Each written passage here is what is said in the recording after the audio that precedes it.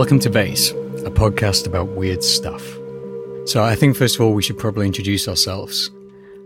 So I'm Peter C. Hine.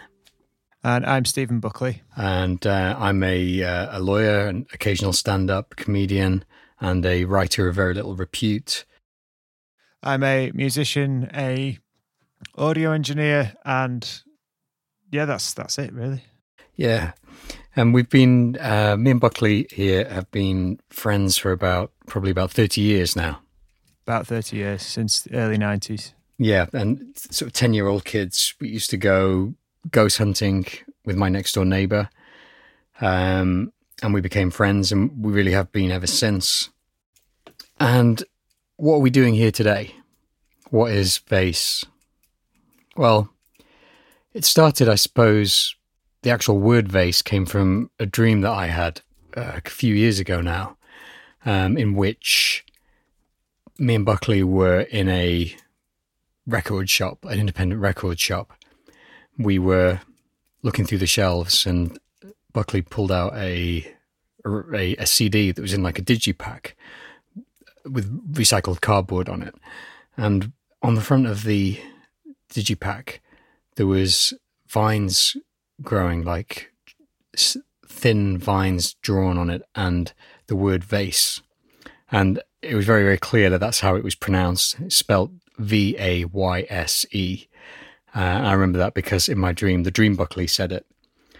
And Buckley, in my dream, said that I would really enjoy this and that it was very good. And that's really sort of where it came from. I'd never really told Buckley about that dream for years and years. No, you kept it very quiet. I kept it secret, but I had it memorized. I have it written down somewhere, but I can't figure out where. And that was the inspiration for this, but it goes a bit further back than that, really, because even though when we were kids, we used to go ghost hunting and so on, and then as we got older, we continued to be friends, and we were into just strange stuff. You know, we were into weird movies, weird music, weird books. As we got older, you know, Twin Peaks, and yeah, what took us from being people that were into weird stuff to actually kind of doing something with that weird, you know, in a way that could be perhaps presented to the public.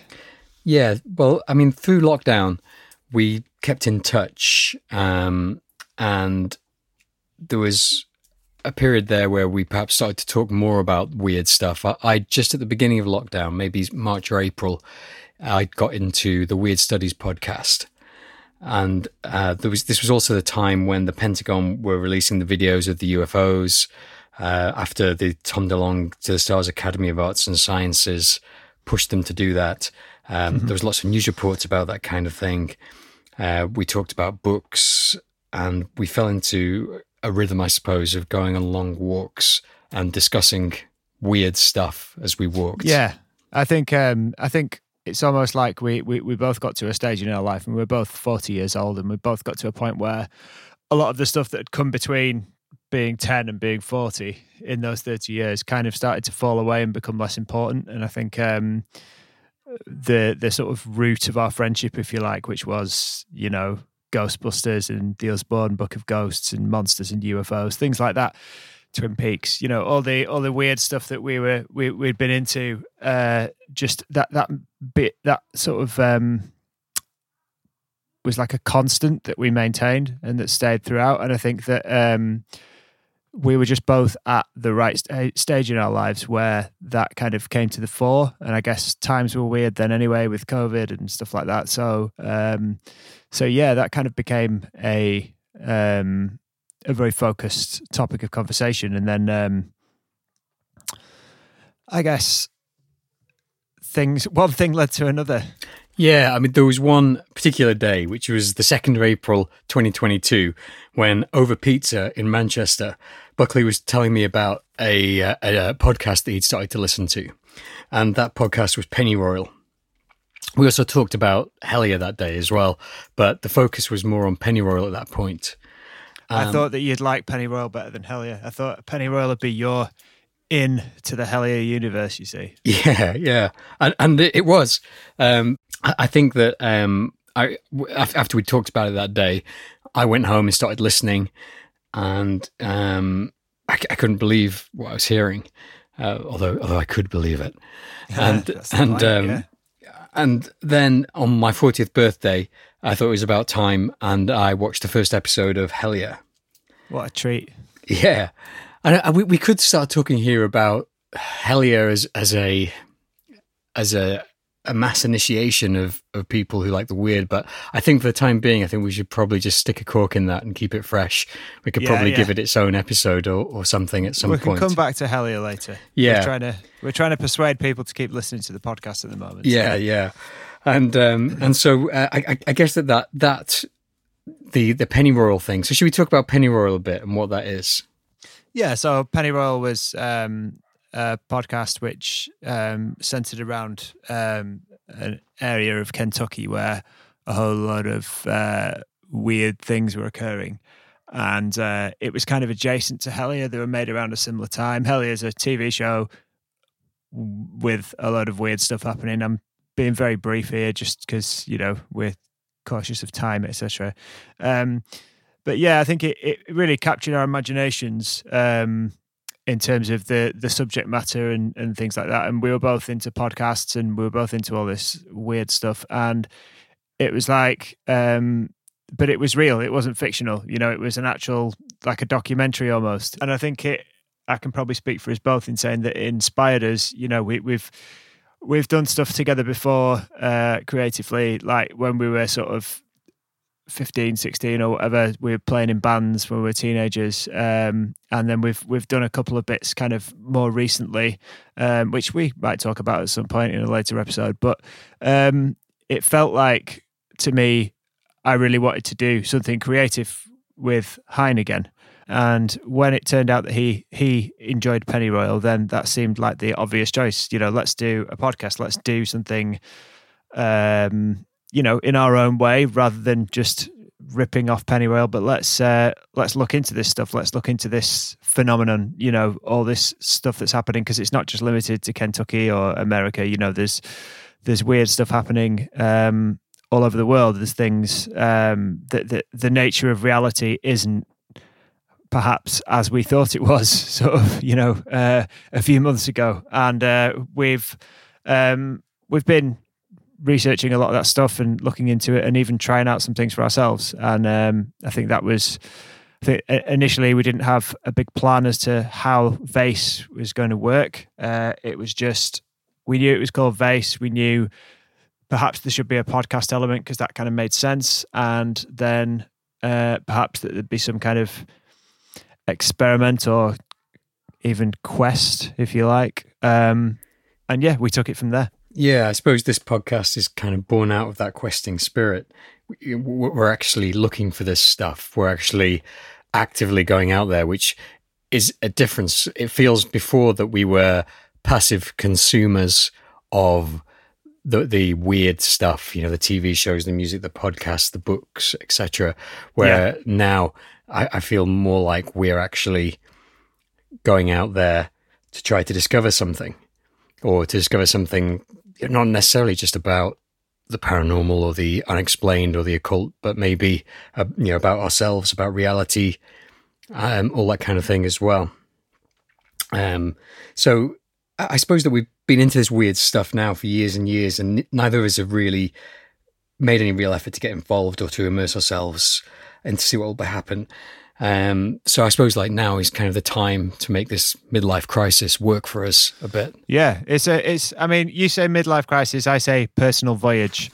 It's all about how you look at it. Yeah, but I guess we're attempting to make the podcast that we want to hear as well. Yeah, this is us starting from nothing and seeing how long it takes us to get into something. To get from 0 to 93. Yeah, to get abducted by aliens. Yeah. I mean, I think it's important to point out, and I think we're going to point this out regularly because it is really important. We are absolute beginners. We are not claiming in any way to be experts at any of this stuff. And I think what we want from this podcast is for you, the listener, to join us on this journey of discovery and to kind of to come along with us as we discover this stuff, and possibly to laugh at our naivety, maybe, or find it quite charming. I don't know, but yeah, we've read a few books, we've watched a few documentaries, listened to quite a lot of podcasts. We've not been properly investigating this stuff as adults for years and years, like a lot of the other people who make podcasts are. So don't come to us expecting the answers or some kind of I think if you come to this podcast looking for answers, then you're going to be very disappointed. But what I hope that we can leave you with is some questions, some big interesting questions that you can look into yourself as well. And that's kind of the spirit of this podcast, I think. Yeah, it very much comes from a place of curiosity on our part and friendship. And that's kind of the main thing. And what we discover along the way will hopefully be interesting. But if it isn't, we'll still remain friends and we'll still be curious about all sorts of stuff. So we'll just keep on doing this, but without recording it. The one thing to mention is that this is the first thing that we're releasing. So it is actually episode 3. I'd like to say that was for some cool reason. Like how the Hermetic Order of the Golden Dawn made their first temple, Isis Urana Temple number 3. But actually, it's just because we've had 2 attempts at this already, and we kind of got our thoughts together a bit. And there was some good stuff in those first 2, which we might release in some shape or form in the future. But this is the starting point. Yeah, I mean, I hope we do release them because I spent hours of my life editing them. So Yeah, so this is us and this is our story so far.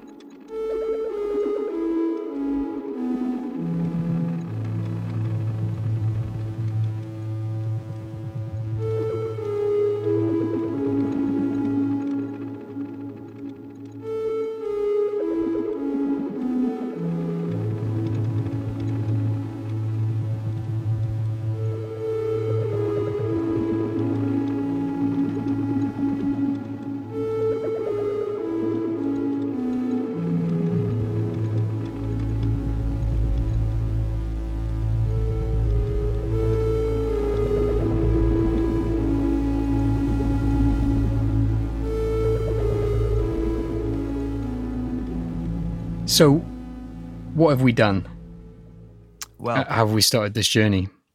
I hate calling it that. I think, I know. It's that use of the word journey to describe everything. My washing up journey or my laundry journey. We need a better word than that, don't we? Yeah, but I mean, quest is cool. Quest is all right. Yeah, quest is cool. So how did we start this quest? I think, we each got loads of books, read loads of books, and continue to do so. That's just you've got to take that as a given all the way through.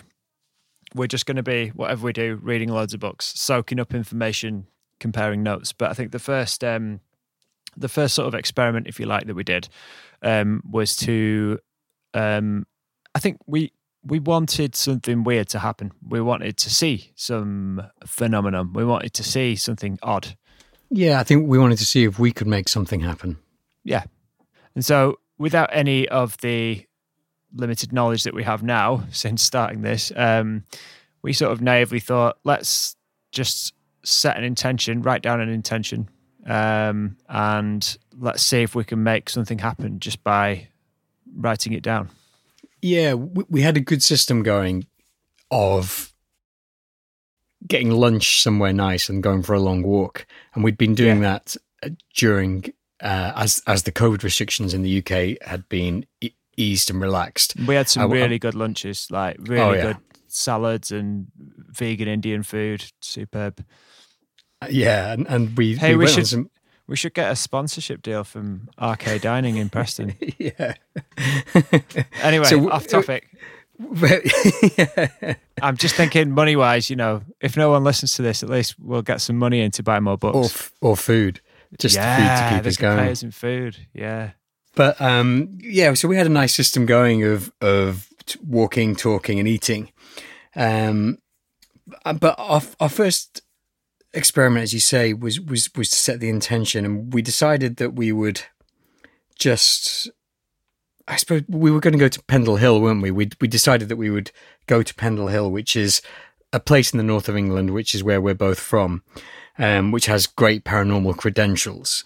Yeah. It's where the Pendle witches come from, where they practiced magic. It's where George Fox had the vision in the 17th century, which started the Quaker faith. And we even found out recently that it has a boggart hole there. A boggart is like a kind of solitary spirit or goblin entity. Yeah. And we thought that we would set an intention. I suppose we were kind of just hoping for our intention to manifest, weren't we? Yeah. As naive as it might sound, though, there was some reasoning behind this, wasn't there? I just want to dive straight in with an Aleister Crowley quote.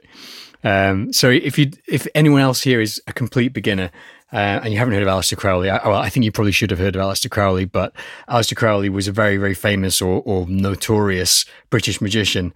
And if you don't know who he is, then you are at the very, very beginning. He's probably one of the most famous magicians that's ever lived, isn't he? I would say. Except for like Gandalf or something, Merlin. Yeah, well, he was more of a wizard, I would say. Yeah, that's a whole other podcast, that, discussing the difference, but anyway. Yeah.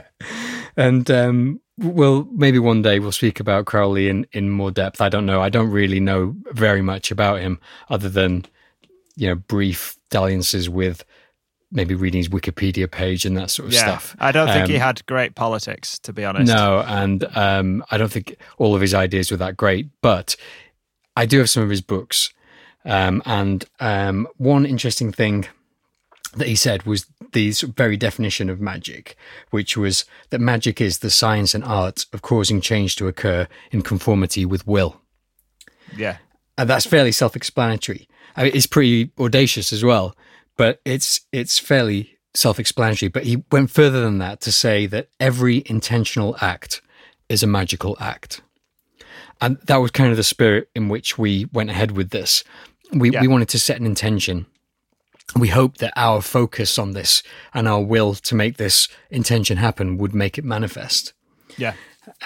So we kind of just took all that stuff for face value, really.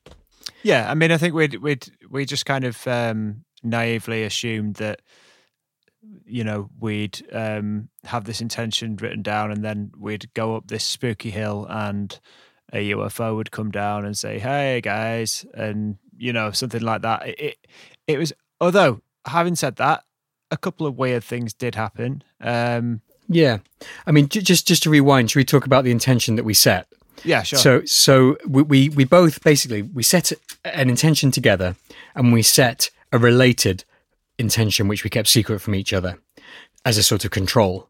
So one night, at the exact same time, we sat down and we each wrote down our shared intention, which was... I climb Pendle Hill on the 21st of May 2022 and find something interesting. We looked a little bit into how to set intentions. You keep it in the present tense as if it's happened or happening to you, and you keep it as concise as you can. And then we each wrote down a personal intention, which we didn't tell the other. So mine was I climb Pendle Hill on 21st of May 2022 and discover a logo for the Vayse podcast. And that was it. Yeah, mine was something like... it was a similar format, but it was that we find an interesting object on Pendle Hill. Yeah. And then I sort of meditated on our intentions. I thought about it a lot. I stared at it quite a bit. We both brought the written intention with us on the walk up Pendle Hill that day. So, did anything interesting happen? Well, yes. I don't think our personal intentions worked. But I think if you define interesting as something slightly out of the ordinary, then yeah, there was a couple of things that happened. There was a... are we going to describe them now? Yeah, we can just run through them. So someone stopped us, or a group of people stopped us, asked us what we thought about nature. Yeah. There were teenagers, a group of teenagers, sort of halfway up the hill. Yeah, and then they took our photo to go into an exhibition. Yeah, and they took our photo. The thing that was weirdest about it, aside from the fact that a group of teenagers were interested in the opinions of two middle-aged men, the interesting thing about it was that they took our picture with a disposable camera, sort of from the sort of thing that you'd see at like in 2003. And it was it was just odd that they weren't using a phone or something like that that they even had or knew what a disposable camera was. And that you can still get those things developed. I didn't know you could do that. No, I don't know. But yeah, that was the first thing. It was just slightly weird. Nothing particularly weird, but you know. Yeah. And then we saw a guy carrying a balloon marked with stars and constellations, and he was taking that up the hill. I actually asked him what he was doing with it, and he said he was doing it for a memorial for someone. Mm-hmm. So not particularly weird, but it was slightly out of the ordinary. They get weirder though, I think, as they go along. So the next one was at the top of the hill. There was a series of sort of small stones which had little engravings on, which were probably part of some kind of community art project. And each one had they were in a circle. Each one had a different symbol or a different thing carved into it. And we were looking at these, and one of them had sort of a map of constellations on it, which I guess was maybe the stars that you can see from that angle at a particular clear night or whatever. And a couple came up to us, and they were probably sort of 17, 18. Yeah, something like that. And again, we didn't really expect them to talk to us because they looked quite kind of trendy and like, you know, they wouldn't be interested in our doings, opinions. And the girl asked us what it was, the picture of the constellation. She said, "What is that?" And we said, "Oh, it's the constellations." And she said, "What are constellations?" Which seemed a bit weird. Like not knowing what constellations are. I don't know if I'm being sort of privileged in that I was educated to learn that, and perhaps she hasn't been as lucky. But yeah, it seemed just a bit like off, just ever so slightly, just like someone doesn't know what constellations are and they're asking us at the top of a hill. And then she asked us who did we think put it there? And we said the Pendle Witches, and she said, "I knew you were going to say that." Yeah.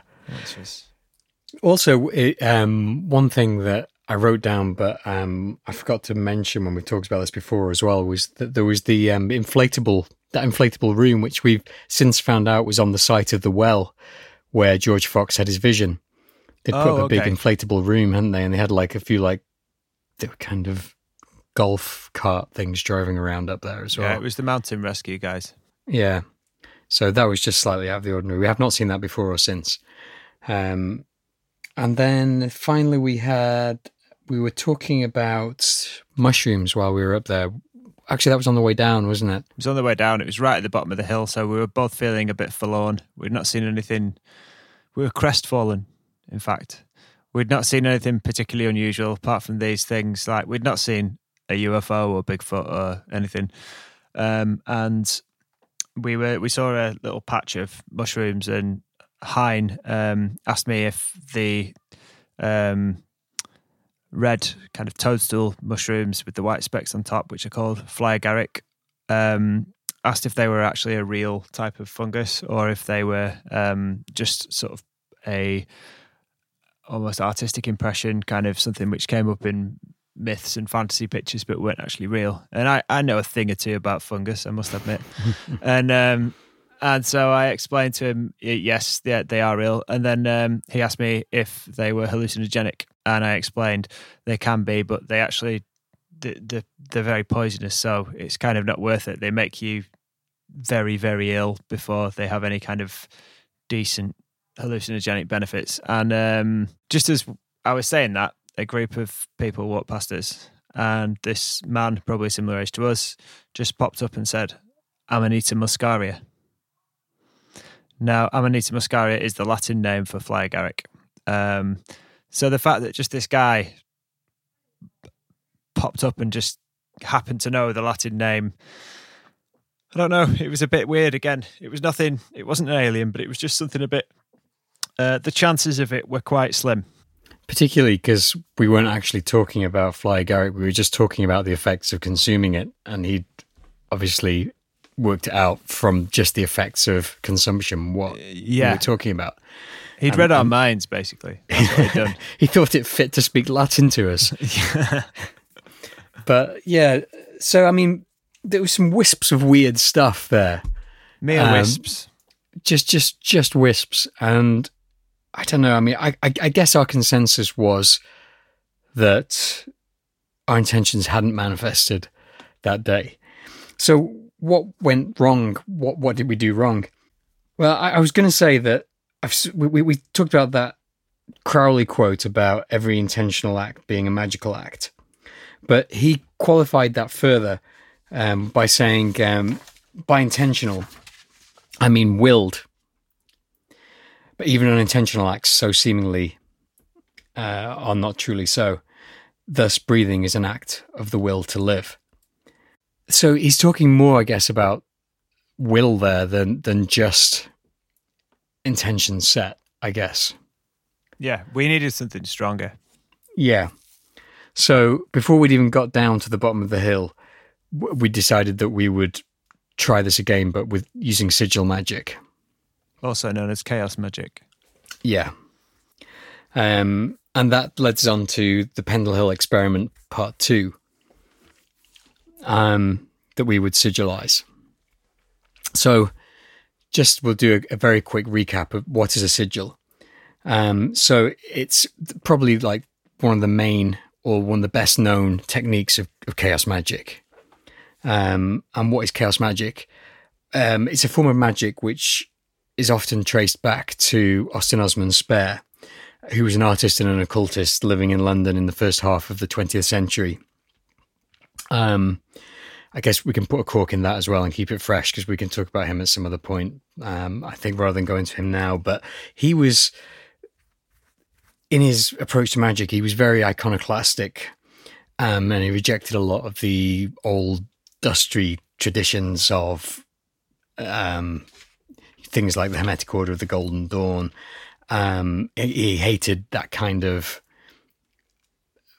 ceremony and that kind of hierarchy, and there's loads and loads of really quite badass quotes of him dissing the Golden Dawn and some of thinly veiled digs at Crowley as well. And I found one here where he says, "Were I to crown myself king, should I be king? Rather, should I be an object of disgust or pity? These magicians whose insincerity is their safety are but the unemployed dandies of brothels, self-condemned in their disgusting fatness. Their emptiness of power, without even the magic of personal charm or beauty." This reminds me of you talking about The Secret. Yeah. It's a similar level of venom. Yeah, I do dislike The Secret, but he said that without even the magic of personal charm or beauty, they are offensive in their bad taste and mongering for advertisement. So he really, I mean, this is the level of disgust that he had for the magic establishment of the time. And he took a much more stripped down approach to it. And that's the essence of chaos magic. He stripped it down to what actually worked. It's a results-based magic system. And he had his own very idiosyncratic way of doing this, but it was picked up and developed in the north of England in the late 70s and early 80s by people like Peter Carroll, Ray Sherwin, Ramsey Dukes, and Phil Hine.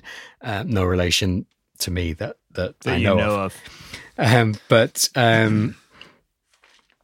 given the vast amount of reading that you could do on these people and the lengths that we could go to talk to them, which we're not going to do now, I would say that if you wanted to learn the essence of sigil magic quickly, you look no further than Grant Morrison. There's a video of his DisinfoCon speech from 2002, and there's an essay called Pop Magic, which is a follow-up to that speech that he gave at DisinfoCon. And it's very much along the same lines, isn't it? Yeah, Google it. Yeah, find it for yourself, have a look at it. It's a lot of fun. But basically, the system that he advocates is incredibly simple. You set an intention, you write it down. On the piece of paper you've written it down, you remove the vowels, you remove the repeating consonants, and you mess around with the letters until you make them into a cool looking symbol, and that is your sigil. And then you charge the sigil, and that's a process of gnosis, which we'll talk about later. And then you launch the sigil. So I think his idea is kind of that you kind of force it from your conscious to your subconscious, isn't it? I suppose. Yeah, and it's at that point, once it's in your subconscious, that it starts to have an effect on the universe. Yeah, so if you're trying this at home, there's different ways to launch the sigil. In pop magic, Morrison goes hard on the wank technique, which is basically Of course he does. yeah, which is basically that you have a wank, and at the point of orgasm, you imagine your symbol, this burning image of your symbol, being blasted out into the universe. There's loads of other ways of doing it. I've been experimenting with hyperventilation, so I've been using the Wim Hof method. The actual breathing creates gnosis, which is that sort of feeling of, it's a weird feeling of not quite trance-like, but it's very difficult to describe. But from what I've read, it's a sort of feeling of, it's a slight shift in your consciousness. Yeah, and it's a bit like the flow state, isn't it? Yeah, exactly. Yeah, that's how I've been thinking about it as well. And then you, when you do hyperventilate, you get the euphoria, and at the euphoria, I've been using that to launch the sigil. And I've only just started doing that this week, so I haven't got any results yet. I've just launched a load of experiments, basically, and I was quite pleased with myself for doing that. And then, of course, I just quickly Googling Wim Hof and sigils online, I found that it's a very popular and well-known method of doing it. And then once you've done that, you just forget your sigil. Basically, you have to get rid of it somehow. You can just throw it away. I think we both had a go at burning them, haven't we? Yeah, burning them was fun. I liked burning them. It felt more real than just flushing it down the toilet or whatever. Yeah, and it's elemental as well because you're messing with fire and that kind of thing. And then other people say Gordon White has the idea of low attention processing. So you don't actually throw them away. You just place them somewhere where you don't often look, so that you might catch them from the corner of your eye every now and then, and so on. Yeah, it's like a subliminal message almost. Exactly, yeah. Just more ways to get it into your subconscious or your unconscious. And we've had a good few goes at those, haven't we? Yeah, I mean, for Pendle Hill Experiment 2, I think we did pretty much the same as our original intention, but with a sigil. So our intention was to see something weird or something strange. I don't remember exactly what it was. Something interesting. I've got it written down. It was on the 4th of June 2022, whilst at Pendle Hill, I find something interesting that I can use to further the Vayse project. Yeah, and it didn't work. No, I mean, it didn't work. There was, at the bottom of the hill, after a short drive, we did get some really nice food, but that isn't what we were after. We were hoping for UFOs, goblins. Yeah, the approach that we took this time was that we got the intention, but we each made separate sigils, so we didn't share a sigil on it, and we each launched it, activated it in our own way. Didn't really talk about that, or how we just shared the intention, did our sigils, got on with it. So the way I look at it is, chaos magic, as I understand it, is a means to manipulate our reality, and the sorts of things that we were hoping to see or hoping to happen were kind of almost associated with a different reality. So I don't think, whilst there are kind of links between, there's a lot of links between sort of magic and the phenomenon, so to speak, whether it be aliens, UFOs, ghosts, Bigfoot, etc. I don't think you can use, as far as I know, chaos magic to actually make them appear or to be able to see them, etc. Because I don't think it works like that, because I think that they exist on a different plane of reality, and so they're not something that's manipulatable. Now, I think that Grant Morrison did he not get into chaos magic after like a mushroom or LSD trip where he saw some entities, and they. I think that it happened during the Invisibles, wasn't it? He has a work called The Invisibles, which is like a hypersigil, which is basically, I think he put all of his magic intention into this comic that he was writing. Yeah. And I think whilst taking a break, he said he had what he said was a lentil-sized piece of hash. And then he was abducted by aliens and they took him to Alpha Centauri and they explained a lot of reality to him. Yeah. And I think that ours is a reality. The sorts of things that we can manipulate are things that are within our reality, at least at our level, just starting out or whatever. And I think that it's, I don't think that we're going to be able to manipulate other realities. I think we need to kind of actually start out with something a bit smaller, i.e. our own reality. Yeah. I think as you get more advanced, there are obviously techniques to summon entities and so on, which we'll talk a little bit about later, but certainly not at that stage yet. Yeah, that's an interesting idea. I like that idea. Obviously, yeah, I hadn't really thought about it that way. I thought that perhaps we just hadn't written a very good intention as well. I think it was both too vague and too specific. Yeah, I mean, I got the impression that you can't really tie it down to dates either. It kind of it happens when it happens. You can't sort of will something to happen on a specific date. What we're dealing with is forces that are outside of our understanding, and they're forces that don't necessarily follow the usual laws of physics. So, and they're forces that aren't going to have a watch. They don't know what time it is. So we're almost using the wrong tool to get that result. I mean, because the intention that we set, it basically set out a date, a location, and pretty much a time of day, because the whole walk on Pendle Hill only takes about an hour and a half. And so if we started that about 10 o'clock, we're saying basically we wanted that to happen on the 4th of June, 2022, between the hours of 10 and 11:30. These guys don't follow that kind of clock. They don't, we're both very punctual routine individuals. We're both very punctual individuals, very routine, but I don't think these creatures, these entities are. I think they arrive when they want, they leave when they want, and they leave a trail of weirdness in their wake. And at the same time as being too specific, we were too vague as well, because we just said something interesting. It's far too vague. So by setting the time of day and the date, we'd basically limited the pathways that could bring about and allow something to happen. Yeah. And then the something that we had asked to happen was so vague that who knows what it really means. Define interesting.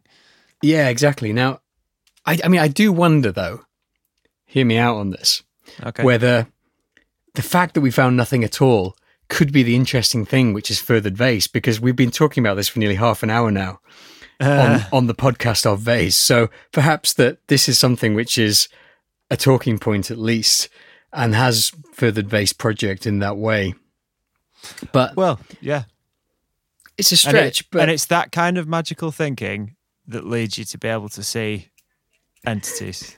So, I know it's a stretch, but I mean, but it's so open and vague that it invites this kind of result, doesn't it? And there's actually a quote from Phil Hine, who says in Condensed Chaos that vague intentions usually give rise to vague results. The clearer the initial statement of intent is, the more likely you are to get accordant results. So that lets it out very simply, doesn't it? Yeah. And I don't know about you, but I've since done some other experiments with sigils. And one of them in particular, I'm not going to go into details because I just feel like it's kind of a personal thing. And I don't feel like it's something I want to share, but it's also, it's nothing weird or illegal or anything like that. But I just feel almost a bit silly sharing it. And I feel almost a bit like it's a private thing, like the sigils. Like I feel like it's I feel like I almost need to honor that. Yeah. Like I've been able to manipulate the universe, and I don't think that I should necessarily shout about that just yet. Although I am literally talking about it on a podcast, so who knows? But yeah, I mean, I've had one in particular which had a noticeable result, like within a week, in a way which I wasn't expecting, and that was particularly successful. And I was really pleased about that. And I've kind of not done any since, because I can't actually think of anything I want aside from like a different government, and I don't think I'm powerful enough to do that yet. But yeah, I mean, I think I was quite pleased with how it worked out since then. So, and that that was a very specific intention, which was wasn't limited to a time frame, and was quite clear about what it was, and sort of, I feel, I'd like to believe that was successful. Yeah, and I do understand what you mean about not knowing what to sigilize for, but the reading that I've done, particularly in Condensed Chaos, Phil Hines says that chaos magicians don't just go around sigilizing for anything anyway. You have to think carefully about your intention and whether it's worth sigilizing for. And I didn't for a while do any sigils after we'd done the Pendle Hill one, because like you, I couldn't really think what I wanted. But I have just done one this week when I was talking about trying with the Wim Hof method and that sort of thing. So I'll keep an eye on that. And that kind of brings us on to actually something else that I was wanting to talk about, sort of what else that we've been doing. And one thing that we've both been having a go at is divination using the I Ching. I really like this system. Yeah, I mean, I like the idea of it, but in practice, I find it very frustrating because I keep having to send Hein WhatsApp messages saying, "How do I do this again?" Because I've done it a few times, and every time I do it, I forget how I've done it, and so I have to get him to write me little notes to remind me. But yeah, it's an interesting system, and I've heard a lot of people say it works. I've heard a lot of people say it's just astrology for men. Yeah, I really like it. It's a nice system. For people who don't know what the I Ching is, it's an ancient book of knowledge. It's the Chinese book of change, and you ask it a question, and through divination, either by tossing coins or yarrow sticks, it's kind of a method of almost binary calculation, isn't it? You form a hexagram, which is a symbol made up of 3 lines, either broken or unbroken lines. And then you look at the hexagram in the book, and you basically apply the information that's associated with that particular symbol to your question.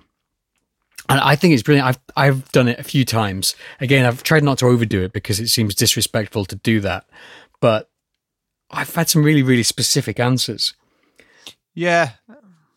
I've had some interesting stuff. The most recent one that I did, which I told you about, had a particular word in it, a particular phrase to do with the term vision, to do with the word vision, which was particularly relevant to what I was asking it about, and that gave me an answer. So whether it works out for me, I won't know for another year at least. But I've made a decision based on it, so I'll have to face the consequences. Yeah, and linking this through to the sigils, I've found that it, and this isn't just my original idea. This is again from Condensed Chaos, which is the book that I'm reading at the moment. But I've found that if there's any doubt in my mind about whether I should make a sigil for a particular intention, I ask the I Ching. So actually, I'll share one with you because So if I have any doubt, if I have any reason to doubt my true intentions or my true reasons for asking for something, and in this sort of thing, your motives can be complex, and I think that sometimes the intentions that you're going to sigilize for do need some scrutiny. Are you just being greedy or lazy? I think are particularly relevant to when I'm thinking of things that I might sigilize for. So, I had the idea that knowing that we would be recording this Thursday, that I would make a sigil to help try to get us listeners to people so that we find a listenership to this podcast. And I thought to myself, like, does this seem a bit prideful, I suppose? Something about it didn't sit right with me. So I consulted the Oracle, the I Ching, and it gave me a really, really specific answer. It said, don't bother. Your sigil magic isn't strong enough to do that anyway. Mm-hmm. Just get better at podcasting. So actually, I have listened to it. It would be disrespectful not to. And I've made way more effort for this podcast recording than for the previous two. I've made copious notes. I've done research in books. And he's wearing a suit as well. Oh, yeah. And the top hat. And with a fez on top of my top hat. But I did feel that I had to make more of an effort. I had to take the advice. I felt that I'd be stupid not to. And if the Oracle speaks, you listen, and if you don't, you're a fool. And I feel good about that.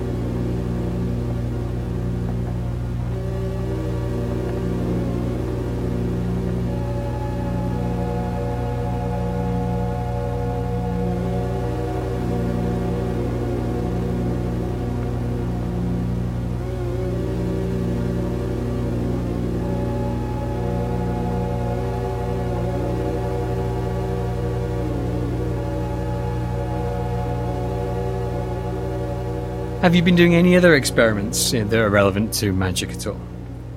Yeah, so one of the things which I've spoken to you about before is the idea of magical thinking or re-weirding your environment.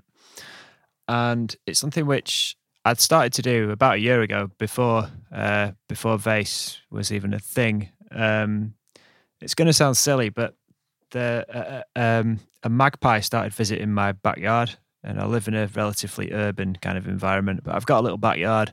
I planted some plants in order to attract some birds. Just wanted to see more nature, and a magpie started coming, and I started feeding him every day. Now, it may have been a different magpie each time, and it probably was, because there's been multiple magpies, but I felt like this time last year I developed a kind of almost like a relationship with this magpie, and I felt like when I'd go out places, when I'd go out hiking or anything like that, and I'd see magpies quite often, and I'd just think to myself, oh, there he is. He's come with me. He's showing me the way to go.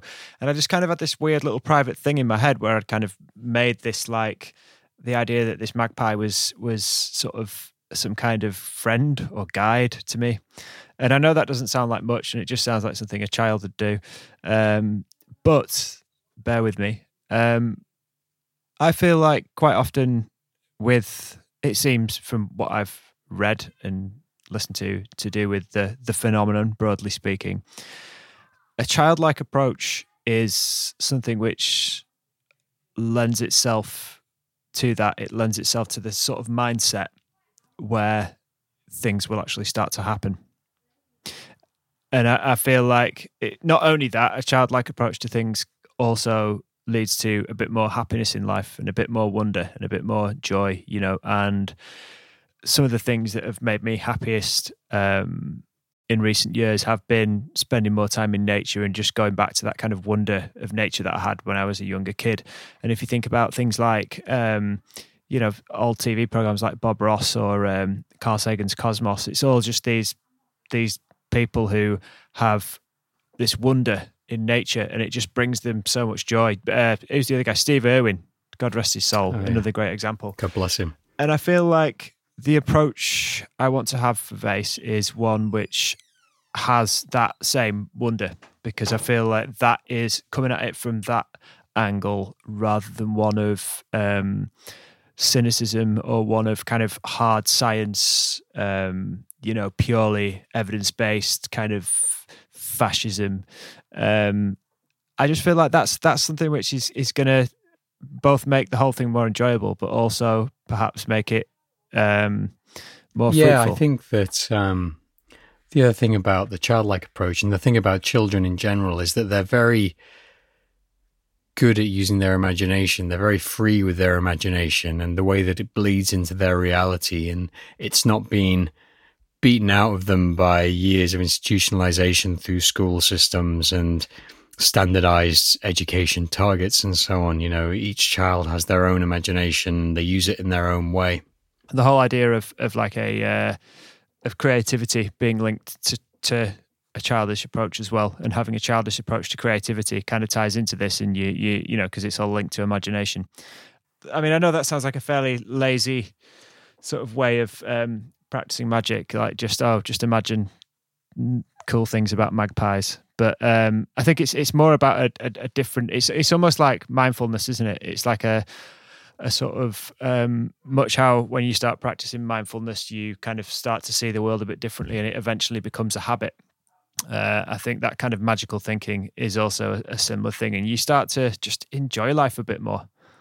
Yeah, and imagination is crucially important, isn't it? I think I've been listening to a lot of a podcast by Douglas Batchelor, who's a magician who does a podcast called What Magic Is This? And something that he always says, and I honestly can't remember whether it's a quote that he uses or whether it's something that he just says a lot, but it's definitely something that he believes, is that all things start with the imagination.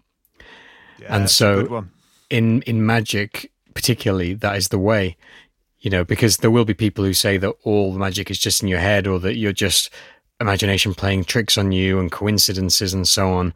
But yeah, that is what's happening, you know, because every single thing around you, from the desk that your laptop is on, to the laptop itself, to the house that you're sitting in, has started its journey into existence through a human being's imagination. Yeah, that's a profound thought. But then also, it leads to an even wilder idea, which is, where does that imagination come from? Where does creativity come from? Does it come from us, or is it something that comes when you start exploring consciousness and the way consciousness works? There's a lot of stuff we don't know, and where do ideas come from? Do they come from the future? Do they come from another reality? And there's that's something we can go into more deeply in the future. But there's definitely some interesting stuff in that. Yeah, we can put a cork in that and keep it fresh. You've used that one before. You need another metaphor. I need something else though. I was just call yourself a writer. Honestly, I know. We could put a lid on that jar of put jam. a ring on it. We could, because we love it so much, or something like that. Yeah. I mean, I do like that idea, because in a way, it's teaching yourself to rewire your brain. It's teaching yourself to appreciate reality in a different way. And whether that's you looking at magpies, or I do something which, actually, have we mentioned the Weird Studies podcast? I think we mentioned it in passing. That's Phil Ford and JF Martel. And it's brilliant. It is brilliant. And they do a great episode on the third table, I think it is. You have to look it up. I'll link to it. I'll do some show notes to this, and I will link to that episode in it. But after listening to that episode, it talked about the I and thou relationship that you can have with all things around you. And whilst you think it might seem crazy to talk to magpies, I've actually been talking to trees and so on. Because that becomes through to, because you've been talking about now where creativity comes from, where imagination comes from, and it kind of comes to this idea of animism and all things having a spirit within them, and recognizing that in other things, even something like a tree, which is a living thing, but even something inanimate like a rock, gives you a different way of looking at the universe and a different way of appreciating reality. And to just do that exercise, to give agency and spirit or something like that to everything that you see around you all the time, that will change the way that you think. Yeah, and behave. Yeah, definitely. Which could be a good thing. And so what are we doing right now, I suppose? What are we doing at the moment to further our journey, our quest? Yeah, our quest into this stuff. Quest. I think this is the point now where we can just recommend a load of stuff, which is something that I've been looking forward to. And I'll say now that I'll do show notes to this where I will link to as much of what we've talked about as I possibly can. And I'll also, I'm toying with the idea. I'm pretty sure that I'm going to do it. I'm going to do a series of blog posts where I'll go deeper into some of these ideas and how me and Buckley have interacted with these ideas and used them a bit. I think that could be quite interesting. But before we start recommending stuff, let's just say that because we recommend something doesn't mean that we endorse that person or what they do. Because we're learning at the moment, and it's completely possible to glean knowledge from people that you don't agree with on every single aspect of what they're doing. And particularly in this world of the occult and the strange and the weird, you've got a lot of free thinkers, you've got a lot of radical thinkers, you've got a lot of people with a lot of strange ideas. And it's really important to use your own judgment on this stuff. You have to keep true to yourself with all this research. You have to look at it and you have to deal with it in your own way. And that's not to say that we're going to recommend any particular bad actors or that anything like that. I mean, the only people that we affiliate ourselves with is ourselves. And there's actually a cool episode of Pennyroyal, isn't there, where they talk about they go into all that stuff. But the Nazis in the occult and the Nazis in the paranormal. And there's been a few different podcasts I've listened to which go into similar thing. I think there is a very toxic element in the conspiracy world. When you get into like QAnon and QAnon, I don't know what it's. I can't even pronounce it. That's how removed I am from it. I mean, I'm not going to actually link to that episode of Pennyroyal as such because I really feel with Pennyroyal you've got to listen to the whole thing in sequence for it to make any sense. But I think it's pretty clear what we're saying here, which is basically fuck Nazis, fuck the alt-right, fuck accelerationists. We won't recommend any of that to you knowingly. But we are at the beginning. We can make mistakes. If we recommend something by someone who has some view that you find abhorrent, don't assume that that's our view. But also, I think, please do contact us and tell us if there's something which you think that we've been out of place in talking about, or because like we've said, we are learning, so we're more than happy to chat with you about it. And if you come to us and say, oh, this book you recommended was written by someone who is actually incredibly toxic and a bad actor, then we certainly will take that on board, because we're all about the learning. Yeah, we're babies here. We're just taking our first steps, and we're just normal men, innocent men. Just innocent men. I mean, we started that as a joke, didn't we? We started using that phrase as a joke. We're normal men, innocent men, but actually, it's become more and more of a mantra. Yeah. But how can you contact us? Well, you can find us on Twitter or Instagram. I might do a Facebook. I don't do a Facebook. No, I felt like I should, but then when I started, I stopped, and I didn't really want to. Your soul being sucked away. Facebook pages are terrible now. And they're so complex to use and create. And but Twitter, think what you will of it. There's a lot of cool stuff on there. And I think probably the same for Instagram. I'm most keen on Twitter because it's words. But both on Twitter and Instagram, we are Vayse, and then Vayse spelled backwards. So that's VAYSEESYAV. And I thought that would be a good idea when I started because it looked cool, but I realize now that it's very difficult to say. So at VAYSEESYAV. That is us on Twitter and Instagram, but you can probably find us just by searching for Vayse. I mean, there are other Vayses, but it's going to be very clear which one is us. We have at the moment a neon sigil as our profile picture on both of those things. And if you like the good old-fashioned way, which I do, you can contact us by email. That's vaysinfo@gmail.com, which is VAYSEINFO@gmail.com. Just email us with anything you want. If it's shit, we won't read it. If it's horrible, we probably won't read it. If you're a Nazi who's complaining that we don't like Nazis, we're not going to read it. But give us suggestions. Give us suggestions for things to read, to watch, to look at, because we're about to do that to you. And give us guidance. Tell us what we're doing. Tell us how we can improve our magic. Tell us how we can improve our podcast. Tell us places that we can go to, preferably in England, preferably in the north of England, and ideally in Lancashire, that we can. God's own county.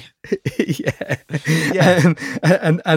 If you're super competent and we really like what you're saying, maybe even we'll have you on the show or something. You get in contact with us. We really are all. This is documenting our process of learning, and we would love other people to join us in this process. Yeah, and as we mentioned before, we are coming at this from a place of curiosity and learning. We are admittedly relatively new to the subject and relatively ignorant. So Robert Anton Wilson, whose work we are hoping to explore, because his name keeps coming up all the time in all of the things that we're looking into. He's obviously a big deal. Robert Anton Wilson said, in order to learn, you have to be ignorant. Ignorance is a condition of learning. Pain is a condition of health. So I think, that's kind of where we're coming from, really. We're coming from a place of relative ignorance, but not willful ignorance. We're not just burying our heads in the sand. We are trying to learn. We are trying to learn. And what is it at the moment that you're reading? What's on your reading list at the moment? What are you getting into? What have you read recently on this subject? What can you recommend? So I started out with, once we first decided to get into this, I started out with The Eighth Tower by John Keel and Passport to Magonia by Jacques Vallée, both of which are to do with what Keel calls the super spectrum. And Vallée refers to it as ultra-terrestrials. So it's the basically the theory that aliens, Bigfoot, ghosts, any sort of phenomenon like this is all coming from another dimension rather than another planet. And yeah, it's fascinating stuff. I figured that was a good place to start. I read a book called something like Practical Magic in the Home or something by Occult Experiments in the Home. Yeah, by Nicholas Barford. I'm not doing very well on this, am I? Duncan Barford. I've got your copy here. Buckley's lent me that book, so I've got it primed and ready to go. That's why I don't know what it is, you see, because it's out of sight, out of mind. I read a book which I bought years ago by Jack D. Hawkins called Understanding Chaos Magic. That was good. I'll just dive in for a second here because I wanted to give some credit to that book, because I remember seeing it on your shelf when we were teenagers, and I didn't read it at that time. Being a good Catholic boy, I thought to stay away from such devilish pursuits. Yeah, but it's quite a nice, concise step into it, isn't it? And it's good. It's a good sort of synopsis, and it's a nice little step into it. It's also got a really cool kind of proto vaporwave kind of cover, which I'm really into. Vaporwave, from when vaporwave was like the cutting edge of digital art. Yeah. But it was about 100 pages, and it skims the surface, doesn't it? But yeah, as an intro, I think you could probably do better. But I just felt it was important for us because that was the first book I read on Chaos Magic, and Buckley had lent it to me, and so it sort of had a special sort of significance in my mind. So that's all I wanted to say about that. I just thought, that's okay, all right. you get on with that now. It's a nice thing to say, I think. So I'm currently reading a book by a gentleman called Paul Weston, who I've heard on plenty of podcasts before. And he's English like we are, though he's from the south, not from the north. There's no judgment in that. He lives in Glastonbury, which seems like a really cool place, and there's obviously loads of weird shit going down there, according to him. So, he's someone I'd love to have on because he's a very clever bloke and got some really interesting stuff going on. So the book I'm reading of his is called Aleister Crowley and the Aeon of Horus, History, Magic, Psychedelia, Ufology. And it's basically dealing with, it's almost like a history book really, but a kind of an occult history. So it's looking at kind of things, all of the influence that Crowley had on the 20th century, going back to before the war. And then you've got things like the Babylon working, which was a magical working that he did with a guy called Jack Parsons. Again, too much to go into now, but We'll put some foil on it, put it in the fridge, and keep it fresh for later. Yeah. So yeah, it's a really interesting book, and I feel like it's given me some context into kind of both the link between stuff like magic, high strangeness, UFOs, all of that, the link, how all of that kind of ties in together, and the history of it, and the actual stuff that kind of happened, and it's fascinating stuff. It's kind of like it's not a practical book, as in it's not giving you like advice on things to try, but I felt like I wanted to get some background, and Weston's always impressed me on podcasts, so I felt I owed it to him to read it. And then the next books I've nearly finished, don't worry. The next books I have planned, both of which I've bought in the last week. There's one called Time Loops by Eric Wargo, who, again, I've heard on loads of podcasts, and he's got this mind-blowing theory about retrocausality, and how that ties into the phenomenon. And he seems to be making waves in this kind of thinking at the moment, doesn't he? I see him turning up on all sorts of podcasts and referenced in all sorts of different ways. And he's coming at it from an interesting angle as well, isn't he, from what I've heard on podcasts? Yeah, he's coming at it from a very sciencey angle. So he's kind of almost quite, not dismissive, but certainly not particularly keen on talking about a lot of the more kind of UFO-y stuff. And he's more sort of explaining how it works, but from a point of view which I think, from what I gather from hearing him interviewed, he actually gets quite a lot of flack from kind of the UFO and the occult community. But then on the other side of that, he actually also has got people like Batchelor saying that it's like the most important book. I think Ramsey Jukes said something as well, like saying it's like the most important book in terms of like high weirdness and the occult and magic that's been written this century. So that's fairly high praise, really. So I'm really looking forward to getting into that, and that's actually led me to sort of really start being diligent with the dream diary as well,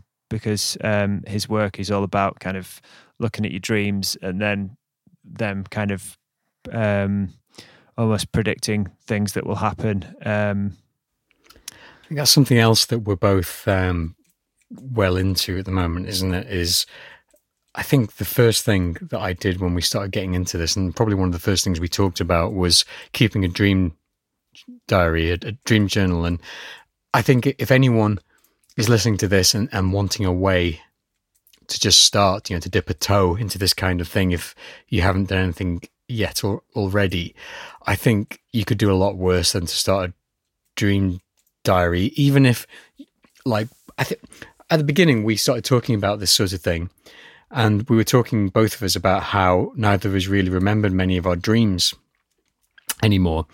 And we both, I'd been keeping a dream diary on and off for years and years, and I started keeping it very diligently, and you started doing the same.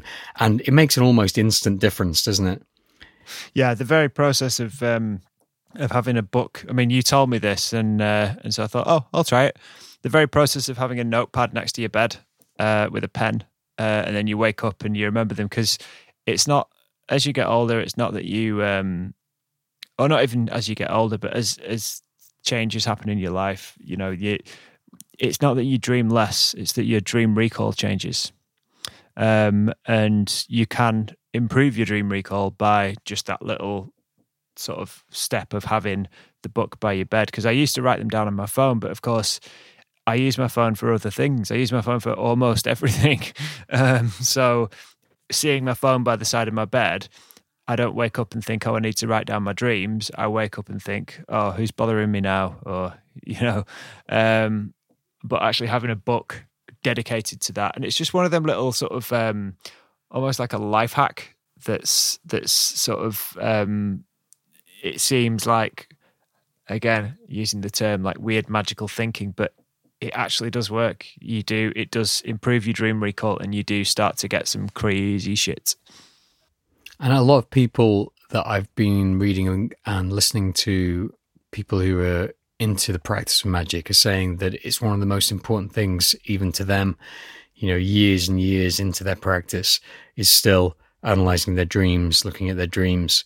And it obviously seems to be a very important thing. And it is crazy, isn't it? The sort of stuff that you... Yeah, that one I told you this morning about the sort of scraggly wooden horse puppet thing. Yeah. That was pretty bad. And so the final book I want to mention is it's just arrived yesterday, and it's a book by Jennifer Dumper, I think it's pronounced, and her husband is Eric Davis, who does a fantastic podcast called Expanding Minds. And I've heard Davis before. I think I first heard him on Weird Studies, which seems to be a key text for us. Weird Studies was like our sort of initiation almost. It's definitely a gateway because it doesn't go too hard into the occult very often, does it? It keeps it around the art and culture side of things. So it can be, you can take it on the deep level where you look into all this stuff and you really research into who Eric Davis is and all this other stuff, or you can take it at the sort of more sort of surface thing, which is you can appreciate the art and the culture and so on that they're talking about. And I think it's a really good balance that those guys have. Yeah, I mean, they're phenomenal. I feel with Weird Studies, it's like having two kind of older brothers or kind of older uncles or something, like who have a big room full of cool films and books, and we're kind of wandering around looking at which ones to read and picking and choosing and then going, wow.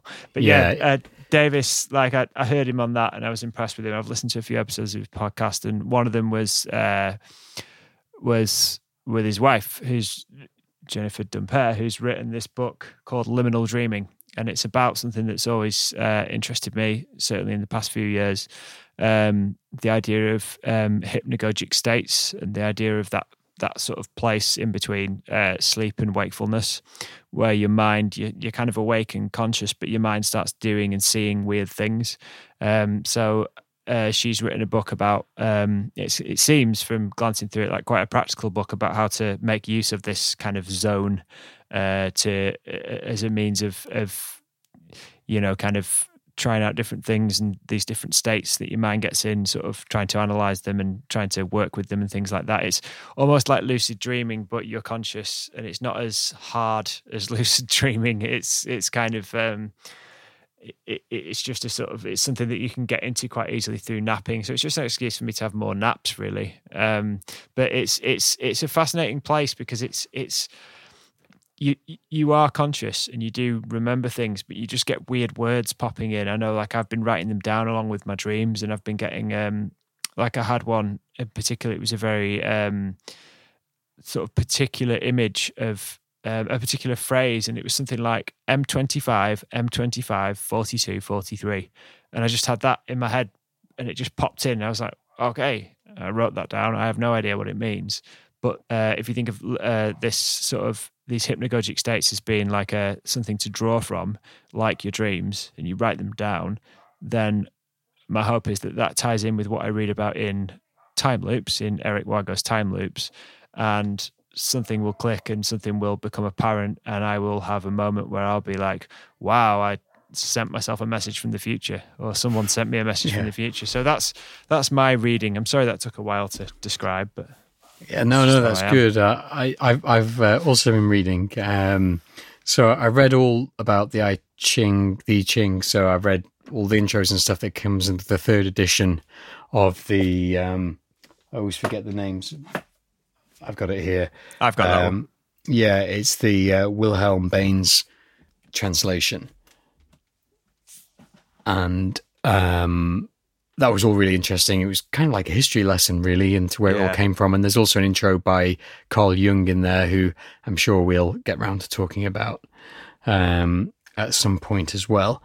So I found all that really interesting because I love the I Ching. Then there was the Understanding Chaos Magic thing, the pamphlet. Yeah, it's a little 100-page book that we talked about earlier. I've been reading The Mothman Prophecies by John Keel.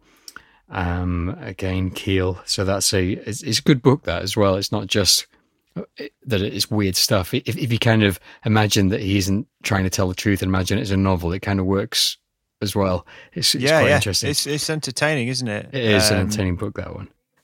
Dimensions by Jacques Vallée. I can't say that I'd recommend this one particularly. I wish I'd started by reading the Passport to Magonia. From what I've heard from you, the Dimensions is like a case book, and I got it as an audiobook, so I had something to listen to in the car, and it's good, but it is just this happened, case after case after case, and they are all fascinating, but when you're listening to them, and it's just repeated visions of, say, the Virgin Mary, where they happened, when they happened, and who saw them, then the next one, then the next one. It kind of loses its sheen a little bit. I think it would definitely be a useful book, but it's not the Mothman Prophecies. Yeah, you get a bit numb to it, don't you? Yeah. And at the moment, I'm reading Condensed Chaos by Phil Hine. And I do think I'm more than halfway through. It's not a long book either, maybe just a couple hundred pages. I'm more than halfway through, and I do think I haven't got to the end yet, so I'm not sure, but I do think it is going to be an important text for me. There's a lot in there. It goes more deeply into sigils. It talks a little bit about spirit stuff. It talks about servitors. Goes a lot into how symbols work in the unconscious mind and that kind of stuff. And it's really well written. It's funny. It's an entertaining book. There's a lot in there. It's fairly dense, but it's interesting enough to keep you reading. So I've really been enjoying that one. I've got 2 books on my shelf that were recommended by Doug Batchelor on his podcast that we've mentioned called What Magic Is This? He does a really good episode, which I'll link to, about starting magic. And he says basically there's 2 books that you should read if you're starting. And one is actually by Eric Wargo again. It's Precognitive Dream Work and The Long Self. And that is one book which I think sets exercises and that kind of thing. It expands on the ideas and time loops. I've got a copy of it. I've not read it yet. And the other one that he recommends is 6 Ways, Approaches and Entries for Practical Magic by Aidan Wachter. And again, I've not read it, but I've got it, and I thought I'd mention it because I will link to the episode of What Magic Is This, where Batchelor talks in more depth about those 2 books.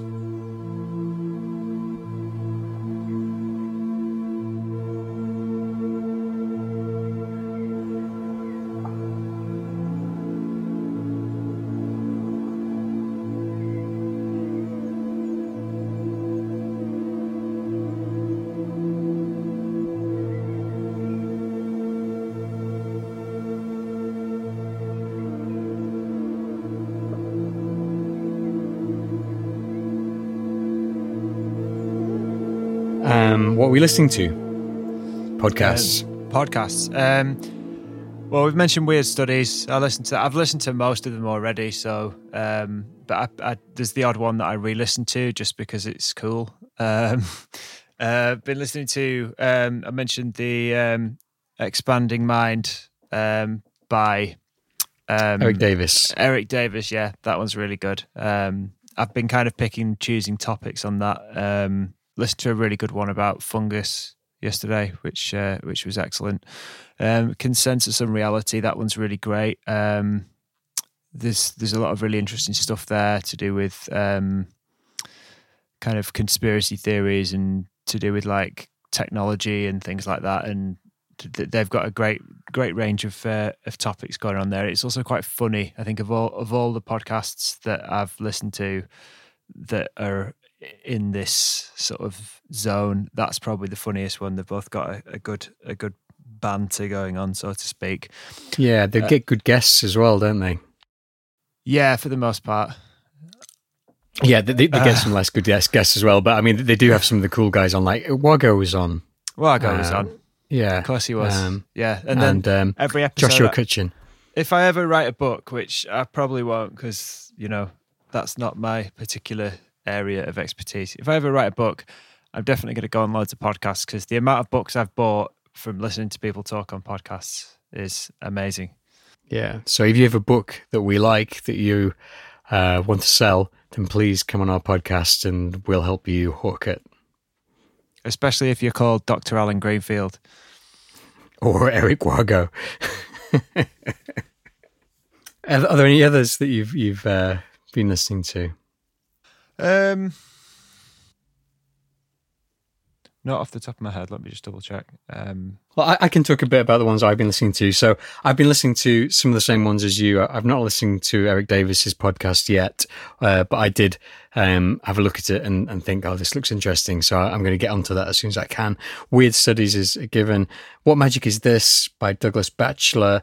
I just do want to mention this. I know I keep on mentioning it, but this is my favorite podcast at the moment because it's really, really informative. So he gets good guests, but sometimes, but mainly it's just him talking to someone that he gets on, not even so much a guest, just someone who comes onto his podcast who doesn't know much about the topic that he's going to talk about. And he talks and they ask questions. And it took me a while to get into that format because it's quite unusual, but actually it does work really well. It's like a tutoring session. And there's some fantastic topics on there, from chaos magic to Austin Osman Spare to all this different stuff, journeying, astral projection, spirits, the Hermetic Order of the Golden Dawn, Aleister Crowley, all this stuff. There's loads there. I'll link to all this stuff. Yeah, I've listened to a few, and he's a very good teacher, isn't he? Yeah, he's super knowledgeable, and his show notes are second to none. He recommends so much stuff, particularly books, and that's definitely cost me some money. But yeah, I can't recommend that one enough. Penny Royal obviously goes without saying, with Nathan Paul Isaac. Ultra Culture with Jason Louv. We've listened to a bit of The Farm by Stephen Snyder. There was a really good one with Paul Weston and Alan Greenfield on, wasn't there? It was superb. Yeah. Where Did the Road Go? With Soraya Askarth. That's a decent one. Euphemet. Euphemet's quite a lot some of that. Great stuff on it, yeah. Yeah. Jim Parry. So there's loads out there. I mean, you can start with that stuff. You can recommend stuff to us. That just looking at some of this stuff will bring up recommendations in whatever podcast aggregator you're using, and we'll give you recommendations that connect to this. Use your discretion. Tell us if you find anything good. What about music? Music. I sent you that recommendation of Pefkin, which is... I enjoyed that. Yeah, she's called Gail Brogan. She's based in Glasgow, and it's kind of drone folk. It's like she uses kind of synthesizers and various other instruments and makes these like big sort of all-encompassing drones and then sings on top of them. And it's I've been listening to that a lot The Land is a Sea in Waiting was the one that you recommended to me. Yeah. That was really good. You can find that on Spotify and Bandcamp. That got me listening to Coil as well, which is weird and disturbing at points. Yeah, I've been listening to an album by one of my friends, actually, who's goes by the name Field Lines Cartographer. If you Google that name, you'll be able to find his music. He's just released an album recently called, I've forgotten the name of it. Sorry, Mark. It's something like Dream Tides or something. Hang on. It's got to be Dream Tides. Surely it's Dream Tides. Let me look it up. It is Dream Tides, and it's a lovely big double album that he's made. It's kind of very atmospheric, slow moving, kind of good to play on headphones. And it's an album that he made which was inspired by a dream he had. And it was a series of images that came to him in this dream, which is all like really evocative. And he made this incredible album last year. I think it was last year. He sent it me last year. I've had it for a lot longer than everyone else has because I'm special. And it's I've been listening to that a lot recently because I've not listened to it since he first sent it me. And now that it's been properly released and everyone's raving about it, quite rightly so. And you can find his music at fieldlinescartographer.bandcamp.com. Again, we can link that in the show notes. Yeah.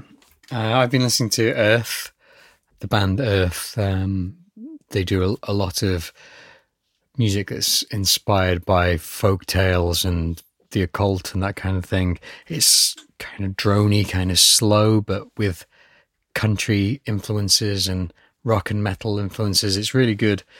We haven't really fully ventured into the depths of throbbing gristle or anything like that yet. Do we even want to? I don't know. I'm a bit scared of that stuff. Interesting thing is that we both went to university and did a course that was run by a guy who actually was involved with throbbing gristle. So yeah, that's some kudos for us. And obviously they have links to magic and chaos magic too. What have we been watching? I tried to make a list of stuff that I was watching that links to this before I started, before we recorded. And there was 3 things that came to mind as not things that I'm watching now, but as essential texts. And I imagine that at some point we'll give each of these their own, if not their own episode, then they'll feature heavily in an episode that we'll do in the future. So Twin Peaks, Hellier, and True Detective. Those are 3 things that I think are constant sources of inspiration to me, and some of those have been for years. Like Twin Peaks, 20 years since we started watching that, isn't it? Yeah. I mean, Twin Peaks it's one of those kind of key texts in our journey, in our quest, which, you know, we keep coming back to it. It's like Ghostbusters almost, but like Ghostbusters was when we were kids. Yeah. Is there anything else you've been watching? I've recently watched The Outer Range, which was cool and has some really cool kind of... Sorry, there's a helicopter going over. It'll be the... black helicopter unmarked. Yeah, it's a black helicopter. I can't see it, but I imagine it's black. Yep. So The Outer Range has some cool kind of... I don't want to spoil it by revealing, telling too much about the plot, but that has some stuff that's of relevance to the sort of things that we're talking about. I've recently been watching... I've almost finished something called Brand New Cherry Flavor, which is on Netflix, which is kind of adjacent to what we're talking about. And to be honest, it's all right. It's pretty weird. It's like, it's not got the kind of emotional impact that I like in a TV show. It's kind of just weird. But it's got a kind of magical, psychedelic Hollywood kind of vibe to it, which I do quite enjoy. So another couple of TV shows I'd recommend, which I've watched a while ago, but relevant. Dark, which is on Netflix. Watch it in German with English subtitles. Don't watch the English dub. It's terrible. The Leftovers. Yeah, I was going to say Leftovers. Like that's and big shout out to Mr. Will Salmon for recommending that to me. Who, and funnily enough, Will Salmon also recommended Hellier and Pennyroyal to me as well. So really, where would we be without Will Salmon? We would not be here. We would not be doing a podcast. It's fair to say. Yeah. So yeah, I think they're some pretty big ones. Oh, and I also recently watched Men at the cinema, the new Alex Garland film, which has some cool kind of folk horror vibes to it, sort of psychedelic folk horror kind of thing. And it also stars Jessie Buckley, no relation that we know of. And other things that we've been doing to just sort of generally immerse ourselves in this stuff, I suppose.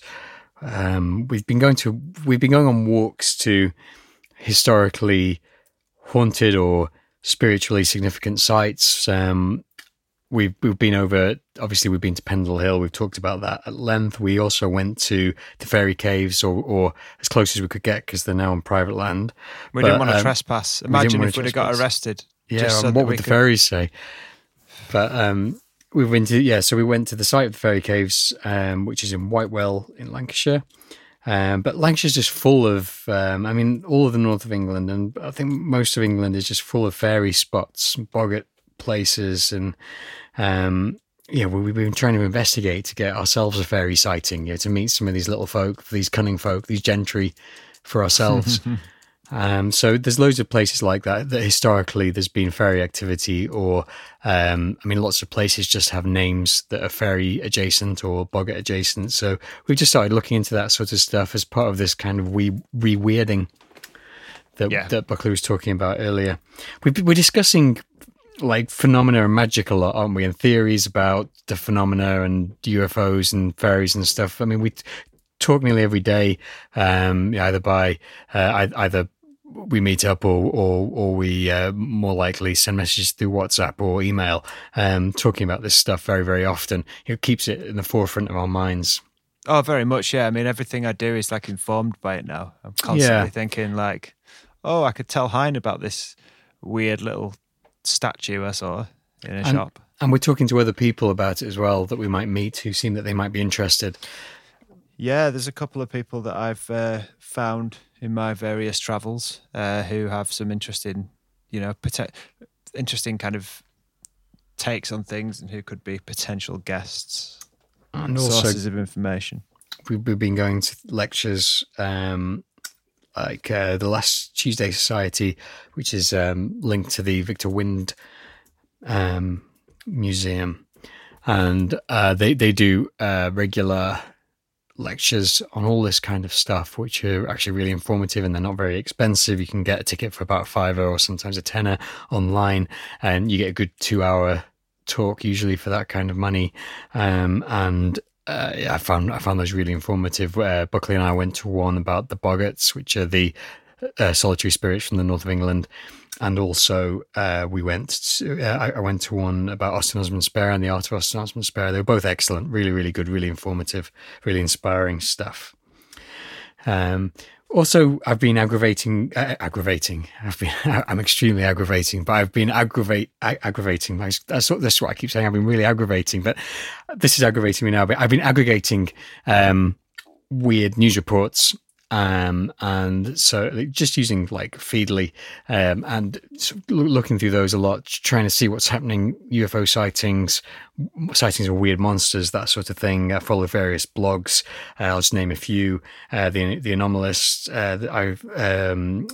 the Wild Hunt, the online aspects of the 14 Times, and you subscribe to the magazine, the paper magazine as well. I did. I've got my first copy. It's down here on the ground next to me. I've had a scan through it. I've not properly read it yet, but it's that's one for the weekend. Saturday morning, put some records on, read the 14 Times. The 14 Times, I mean, that's been going since before either of us were born, isn't it? I used to subscribe when I was about 16 for a few years. When I that was during the time of the X-Files back then. Yeah, good times. Many Great years ago, times. yeah, when you could just pick up an issue of the 14 Times at any old newsagent. What do we want to do next, though? So what have we got coming up? Well, I think continuing with what we're already doing, what we've just described, but I'd like to try some of the randomly generated stuff, sort of things like Randonautica. So I think that's one for kind of a rainy day if we're stuck in Preston or something like that, where we can we don't necessarily need to be in a significant or beautiful place. We can just use Randonautica to kind of randomly generate some locations with intentions attached, see what happens there.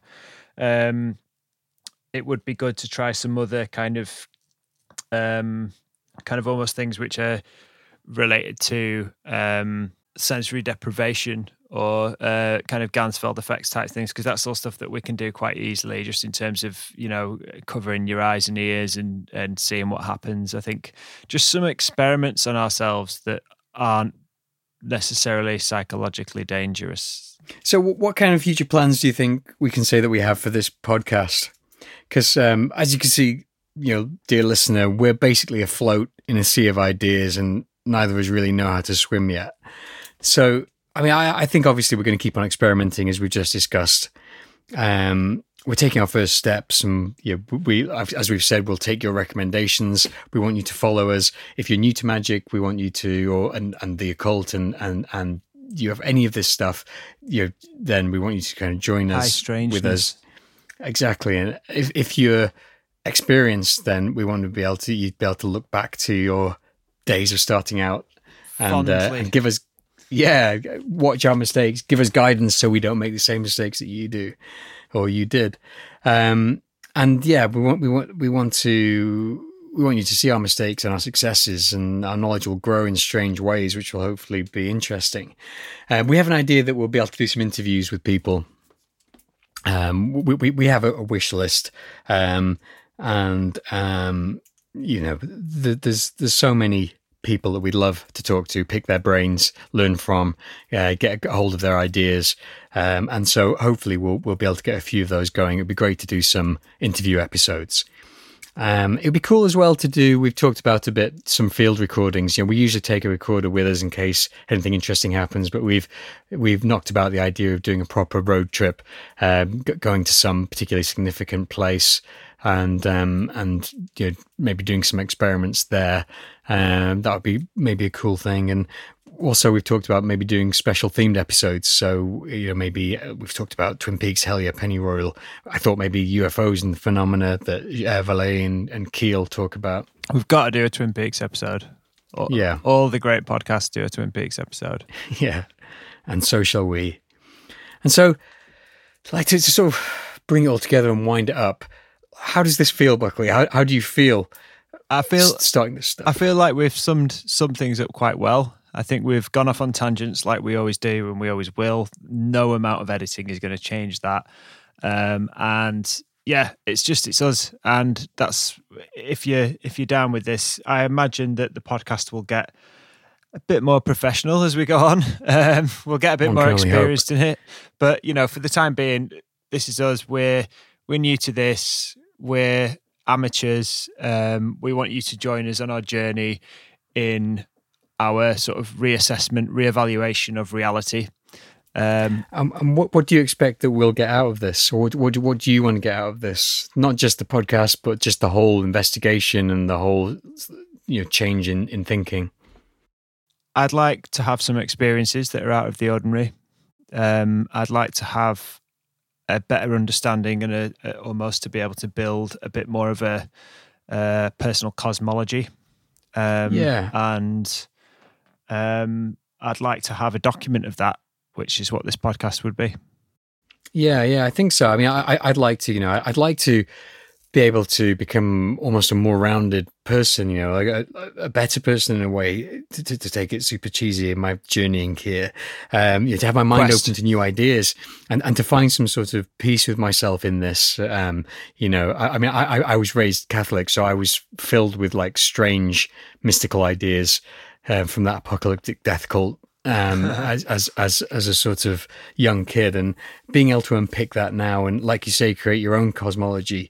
I'd like to be able to reconnect with the world in a way, with imagination, with the real world, with reality, with change my idea of reality, the ancient and the natural world and the universe itself, I guess, just small things like that, and so I'm going to, we both lived pretty rational lives, and I'm going to just, I think, I think we've, like we say, we've never quested like this into this sort of stuff, and I think we've pretty much been men of science in many ways. Yeah. So I want to ambush you with a question now. Go on. What percentage split would you say at the moment? What percentage split? So you could say 80-20, 60-40, 75-25, whatever. What percentage split of all this today, right now, at this moment, do you think is in people's imaginations? And how much of this do you think is manifest reality? So imagination is the first percentage? Yeah, well, yeah. And reality is the second. Yeah. Okay, let me have a think about it. It's a tricky one because obviously there's a vast amount of data and...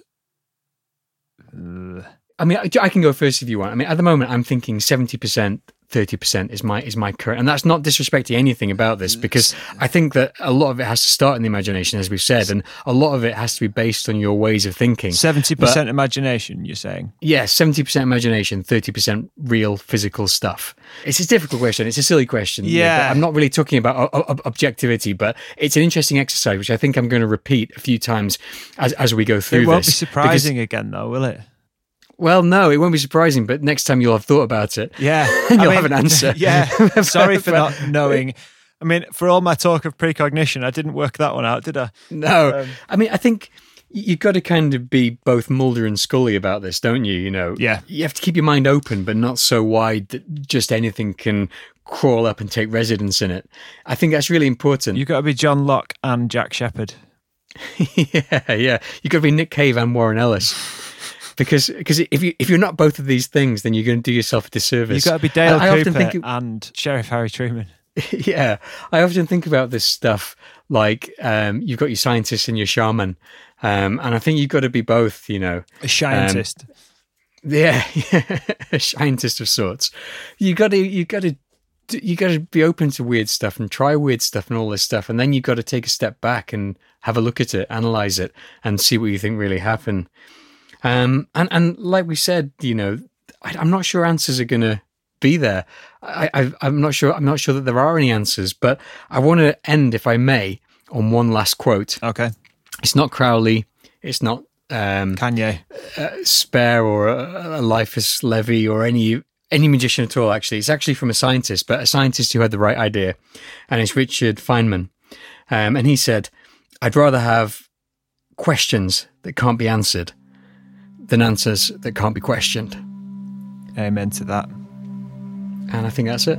Yeah. Thank you for listening. Cool. I don't have anything else written down now. So.